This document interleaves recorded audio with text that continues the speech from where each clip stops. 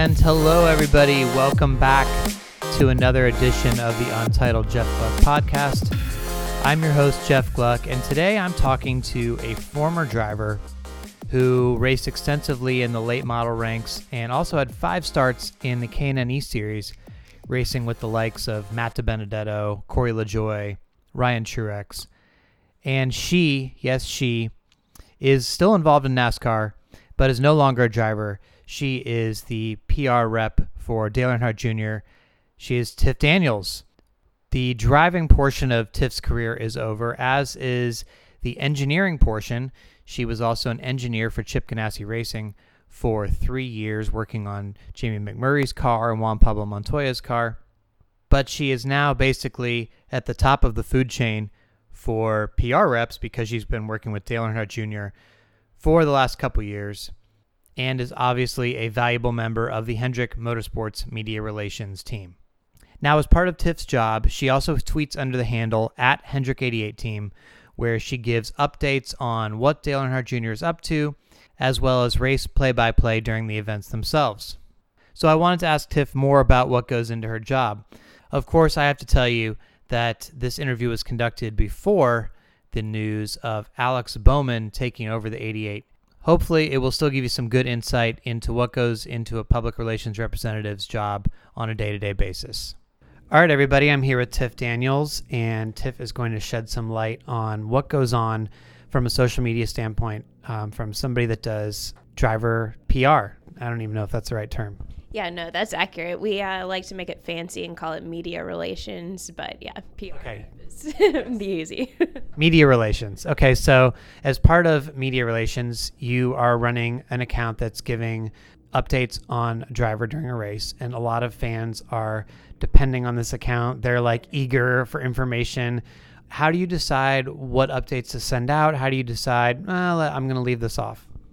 So with Dale, obviously, almost any content people want to see, right? The more Dale, the better for our fan base. However, there are those moments that I certainly wouldn't want to intrude on with him on the track. So I'm mainly giving them a little bit of an insider perspective, but still things that would be fairly obvious to anyone walking by. It just happens to be that I'm with him at all of these appearances and meet and greets that he does. And then during practice sessions or the race specifically, I can listen to what he says on the public radio the same way anyone else can, and kind of try to give an overview of what may be going on without getting into specific things he says about what the car may be doing. So if he gives them some kind of very specific feedback on, we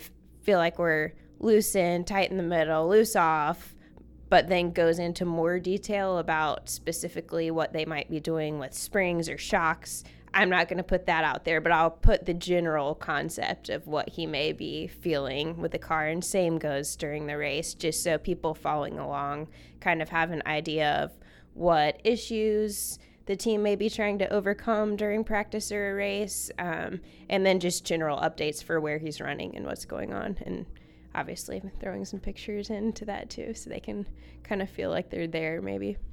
So essentially it's stuff that is publicly available. So it sounds like you're saying if you're behind the scenes somewhere, it's obviously, it could be construed as a private moment. That's not something you're going to throw up on the feed. Right. So if it's something that happens inside the hauler and he's joking around with Greg and the team guys, that's not a picture I'm going to take and put out there, because they don't want to have to filter themselves when they're in a situation that should be considered private. And so you start affecting their communication if you get too involved in showing things behind the scenes that maybe should be kept private, because it's an interaction with him and somebody he's close to or talking to that he doesn't necessarily want to push out there. And with Dale too, he pushes out so much himself that if there's something that he wants to tell you about that he did that's cool, he's going to put it out there anyway. I don't need to be the one to do that. So it's interesting because you have sports teams like, the Broncos or the Eagles or somebody like that. And if their fans are upset or just whatever's going along in the game, they're tagging their team and they're saying, this is awesome or this is terrible. And you're sort of your own little sports team the way that you're running, because every car is sort of, and you have a whole nation of fans to answer to. So are you like scrolling through the replies during a race? Are you seeing what people are saying? Or do you have to kind of, shut that off for yourself? A little bit of both. So sometimes it's just fun to read the replies. So I'll scroll through and look. Other times, if there's a lot going on, I may not have time to look through all the replies anyway. Sometimes I'll look through them and see if anybody has a question that I can help answer. I don't usually get involved when somebody says, oh, you guys are doing terrible right now, or, oh, this is great, we're so happy. Like, those are great. We love to see all the fan reactions, but that wouldn't necessarily be something that needs a response from me. But if somebody asks during a practice session, hey, have you guys switched over to qualifying trim yet? That maybe would be something I can answer. So every now and then I'll interact, but for the most part, I kind of feel like that's maybe more, now that Dale's so active, that's something that he enjoys doing, and he'll pick the questions that he wants to answer and those fans he wants to interact with, and they'd rather that interaction come from him anyway than from me. So I just kind of watch to see what people are saying more for my personal entertainment, I guess, than for anything else. So what happens when people get out of hand? Like, do you just have to ignore it and filter it out and just say, oh my gosh, they're just venting? Do you ever like use the block button, or is that like a big no-no because they might be a fan? How do you work that? So I inherited this Twitter account from the girl who did PR before me, and I know she had used the block button for a couple people, and it was mainly when people started personally attacking her about something that would have to do with updates, which, is kind of crazy anyway. Like, we're just the PR rep. What do I have to do with anything? So I've never blocked anyone since I've been running it. I will mute people every now and then, especially if I see the same person who's just using a bunch of cuss words, and every post is so ugly that I don't even want to read it. So then I'll just mute them. But I don't usually block people, just because I figure my job is to provide the updates. So if people want to see them, they can follow us. And if not, they can unfollow. But yeah. Now, often I ask people in a position who's working in the sport how they got to this point, like advice for people. But I don't even feel like I could do that with you, because you took such an unconventional route. Like, it's not something you could just be like, oh, yeah, I recommend you start out driving a car and then becoming sort of an engineer and then going into media relations. So you've touched so many different aspects of the sport. I will tell you a quick story. So when I first started doing social media in the sport, and I had just switched over to the marketing side, I was working for GMR on the Lowe's Racing account. So I was running the Lowe's Racing Twitter handle at the track. And it was the first time that they sent somebody to the track every week to cover social. So I was around the team a lot more, and we were just sending out a lot more updates than what they were used to seeing, because before they didn't have anyone at the track every week. Well, during a race, I sent out some kind of update that was a little too specific, I guess, for Chad's liking. And I think Keith Rodden saw it somehow. And so I got called into Chad's office the next week. And keep in mind, I've not been there for very long, but actually I get along great with Chad, and did even then. But he was like, so listen, you maybe understand too much, and we're gonna need you to kind of dilute what you put out there a little bit, and these are the kind of things that we want and we're okay with, and these are the kinds of things we don't. So I was like, oh, okay. Good to know. Yeah. That's pretty funny, because I'm sure there's like a lot of people, even, PR reps might come in from outside the sport and they have a lot of catching up to do. And they're telling you, hey, like dumb it down a little bit, like pretend you don't know as much as you know. Right. And then you get the fans that actually really follow it closely, and they want that specific information, or they'll be listening on the radio, because you can tune in, from home or anywhere to the radio communication and pick Dale's channel, they'll be like, that's not exactly what he said. He said this. And I'm like, I know what he said. Yeah. That's just not what I'm allowed to post. Right. So let's get into your background a little bit. I alluded to it, but you obviously started as a driver. And, you were running K&N. I was looking at some of the tracks you ran. You even ran Dover, which has to be so weird. You're going there and working in the sport and you're like, oh, I ran here. And like everybody else in the media room, PR room, they're just like, yeah, we've just always been here as, a writer, a PR rep. And you're like, I drove here. That has to be kind of strange in some ways.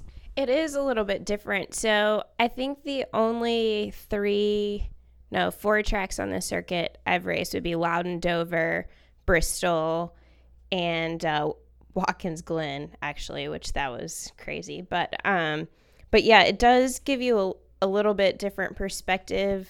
And the first time that I came back to those tracks, it was different. Now I would probably have more of the same attitude as any other PR rep, we're just here to do our jobs. And I'm not even thinking about what's going on out on the track because I'm not plugged into that part of it anymore.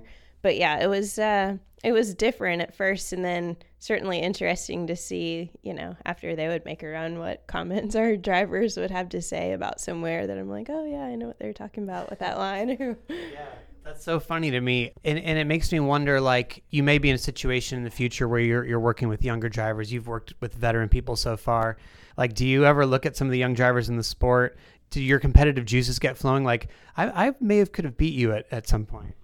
There are definitely times where that can cross your mind. I would say that happens a lot less now than when I first stopped driving and was still coming to the track just working. But we still like to go out to the go-kart track, like GoPro at the Motorplex, and just mix it up. And a lot of the current drivers will come out there, especially the younger guys. And it'll be guys we grew up racing against anyway. And we'll all have fun and beat and bang on each other. So that's how I get it out now. And then staying competitive in other ways, whether it's like triathlon or running. And so it keeps you kind of from going crazy thinking like, oh, if this person made it, maybe I could have, or that. I'm so happy where I am now and feel like this was the right place. So when I look at, some of the pressure Dale has on him, for example, when he's doing stuff, like, that's a tough job and not everybody realizes it. So I can certainly appreciate the job those guys do and the work that everybody's had to put in to get to where they are. Even the people who, whose parents may have money, they still didn't just end up here without doing any work. So you've got to kind of appreciate that everybody's put some effort into it to get here in the first place. Yeah. So why was marketing and PR and doing some social media as part of it, why was that a better fit for you than like some of the engineering stuff you first did when you left driving?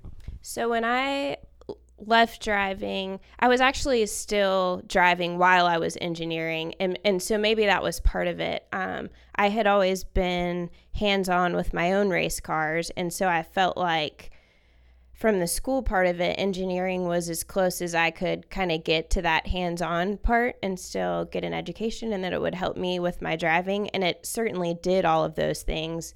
But as I was a shop engineer, when I first started at Ganassi, it was still when NASCAR allowed open testing. And so you were gone all the time at the racetrack. And so it still felt a little bit more hands-on. And once that went away, it was a big transition to CAD modeling and simulator work and much more computer intense, and that really wasn't the part of it that I enjoyed. And I missed the people and getting out and talking to everybody, and the business side of the sport had always interested me. And so just through some of the connections I had met from being in the sport and working in it, it was actually a pretty easy transition over, believe it or not. But yeah. So what's something that people might not realize about, like when they're seeing your tweets from home or whatever, what's something they don't realize about what goes into your job from afar that you have discovered since you got in it? I'm trying to think of some good examples. So, like, if it takes us a while to tweet after something happens, we have to make sure that what we're putting out there is exactly right, because I know that's going to get picked up by people. So if we think something happened to the car, say, and that's why we're coming to pit road, well, I need to make 100% sure that after they've looked at it, that's what the answer is before I send something out. So there's always, maybe if it seems like it's a delay, it's not because we're distracted or just didn't feel like giving an update. It's because we're making sure what happened. And same with, like, if you've got to make a trip to the care center, you're not worried about Twitter. Then your primary job is to get to the car and get to the driver, get over to the care center and make sure everything's good from that standpoint before you switch back over to Twitter. And I would say I mainly tweet during the weekends, so I think people forget maybe how much work goes into the weekend before you ever get here. Really, once we get to the weekend, that's the easier part of our job. All of the intense planning happens back at the shop before we ever get here. Well, and that's so interesting too, because whereas some people's whole job, like a company, might be social media manager, I mean, that's just one element of your job. I mean, you're with Dale everywhere he's going. I mean, you have to get him from place to place to place, all these appearances. What % of your job would you say is social media compared to the whole picture? I'd say for my job, it's maybe 5%. It's not something that I spend any time thinking about. When we're here on the race weekend, I'll update, but it's more just a service that we try to provide to the fans than being important to the actual, like, media relations part of our role, I guess. And so really, if you think about it, the time that I spend tweeting is so small compared to everything else. And it really, especially with the way our accounts are structured, so anything that I would really want to push out from a PR standpoint is already being pushed out either by the Team Hendrick account in general or Dale himself or our sponsors. And so it's not like I have to have that platform to be able to get out what we're doing from a PR sense. So it really is kind of more of a, here's what's going on if you're not here, and here's an easy way to find what Dale's doing, but it's not so much like a crux of what my job entails. Right. Yeah, that's very interesting. Well, thank you so much for joining us. Thanks for having me. All right, everybody. So there you have it. Again, super cool. I think that she has such a varied racing background and is now working in public relations. The only other two driver turned PR reps that I know of are Ryan Ellis, who, as you know, was a Cup driver and now is doing PR, at least this year, for Matt DiBenedetto, and Caitlin Berry, formerly Caitlin Shaw, who, like Tiff, made the transition to PR and was actually for a year working with Tiff at Hendrick Motorsports. She now works for True Speed Communication. So it's on to Indy now, and I am here ready to go for the weekend, a 2-day show at the Brickyard. Also, I will have a post-race podcast with Tom Jensen and his son, John, after the race. John is a very enthusiastic NASCAR fan, so I thought it'd be fun to have both Tom and John talk about the Brickyard after the race is over. So thanks again for listening. As always, if you feel like leaving any feedback on iTunes, that would be greatly appreciated. And hope you enjoyed this Social Spotlight edition of the Untitled Jeff Gluck podcast.